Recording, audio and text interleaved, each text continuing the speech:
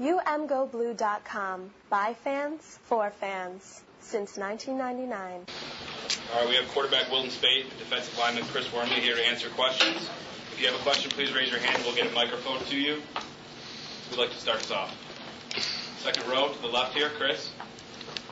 What would seem like the running game really got going today? Talk about how those guys flashed. Yeah, we saw going into the game with the game plan a big opportunity to be able to slash them in the run game, and the offensive linemen were so happy about that. So they came out with the mindset that they were going to beat their guy and win the war in the trenches, and the running backs saw every hole and helped the passing game out a lot.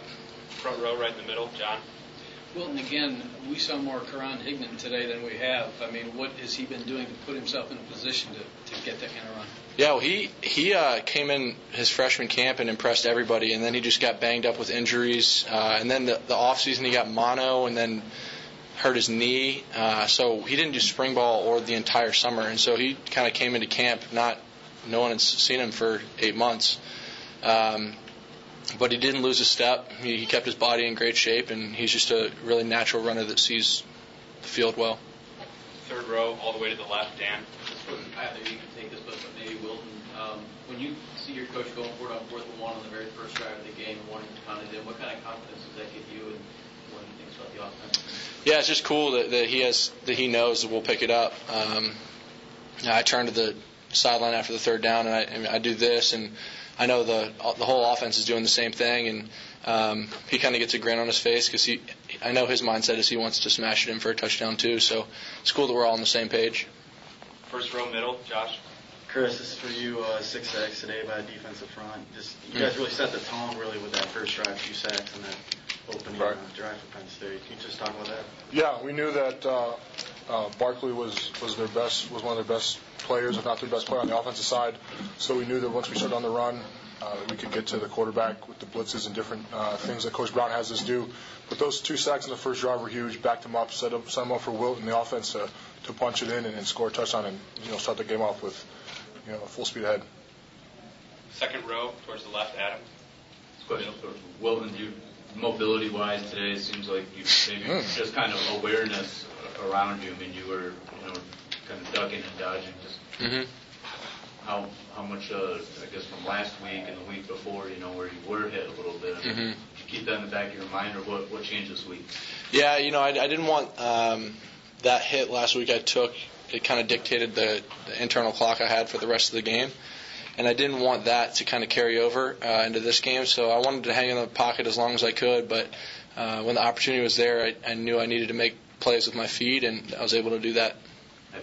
How would you assess, I guess, your ability on your feet? Is that something that you've always been able to do, or was today kind of like the high level? No, yeah, that's something I think I've always been able to do. I don't like to rely on it. I'd much rather find completions and use my arm, but when I need to pick up a first down with my feet, I can do that. Front row left. Yeah, well, talk about the running game in support of your arm. I mean, it was running by committee to a little extent, but Smith had a great game. Yeah, I think there was one drive, I think it was the third or fourth quarter, but we called the same play like 8 times in a row. We would just flip it back and forth. And I started laughing, looking at the play call, because they do the same signal, the same number in every time, and the linemen were getting so excited because I'd call the same play, and I think we were getting 9 or 10 a pop. So when that happens, it's demoralizing, probably for a defense. I've never played defense, but I can imagine that would suck to go through that every single play, have someone just run you over. So that builds our confidence and probably makes them lose confidence. Middle, John. Chris, even though it's a next man up mentality, to give you a little boost to see Jordan back, Taco back, Mulhurst playing more? Yeah, it's great. Taco's one of our best pass rushers. Jordan Lewis is an All-American. So when you have those two back in the lineup, it makes that defense that much stronger, rotation that much stronger, and we're all happy about it. All the way to your left here, standing, Katie. Obviously, last week the team started off with a rough start. This week, going into this game, what was the mindset going into the game and into the first game of the conference? Is that for me or what? For anyone. I think our mindset was start fast and don't let up. I think it might have been 21 zip at one point, and start fast, 20-0, yeah. 28, yep. Get the offensive ball back as soon as possible. Pin them back, and by their end zone, and especially on the defensive side of the ball, be aggressive and fly around and have fun. Middle of the third row on your left, Kevin. Chris, just going back to Jordan 1 sec.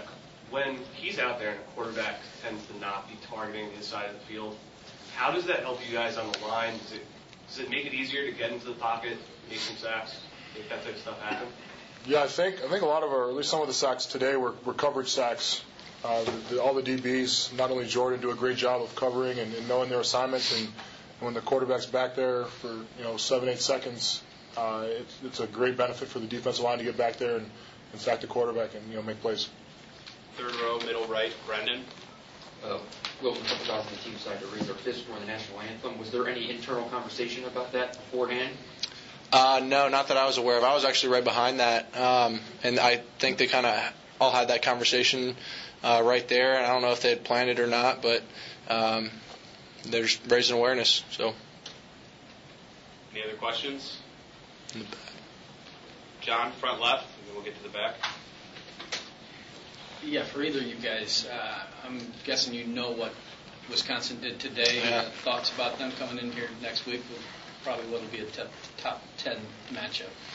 Yeah, we're really excited. Anytime we, obviously any game in the conference is huge, but when it's a top 10 matchup, and they went into East Lansing today and handled their business, so we're excited to get in the film room tomorrow and start studying what we need to do to accomplish what we want to accomplish.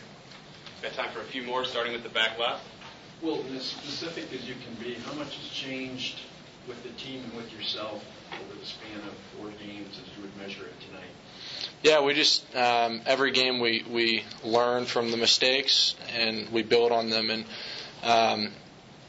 we get in the film room on Sundays. We say, okay, this is what we need to do. This is what we need to do better, and this is what we need to keep doing. And every game, every week, you do that on a Sunday, and then you get back in on Monday, and it's time for the next opponent. So, would you say that would probably be most directed at the offensive line, even at this point, in terms of growth over 4 weeks? The whole offense, the offense as a whole, from receivers to running back. I think 5 different guys scored today, and the offensive line and myself, the rest of the quarterbacks. We're not going to take steps back. That's never the goal, and we're going to keep progressing. Thank you for listening to the UMGoBlue.com podcast. All rights reserved. Search for UMGoBlue.com on iTunes. Go Blue.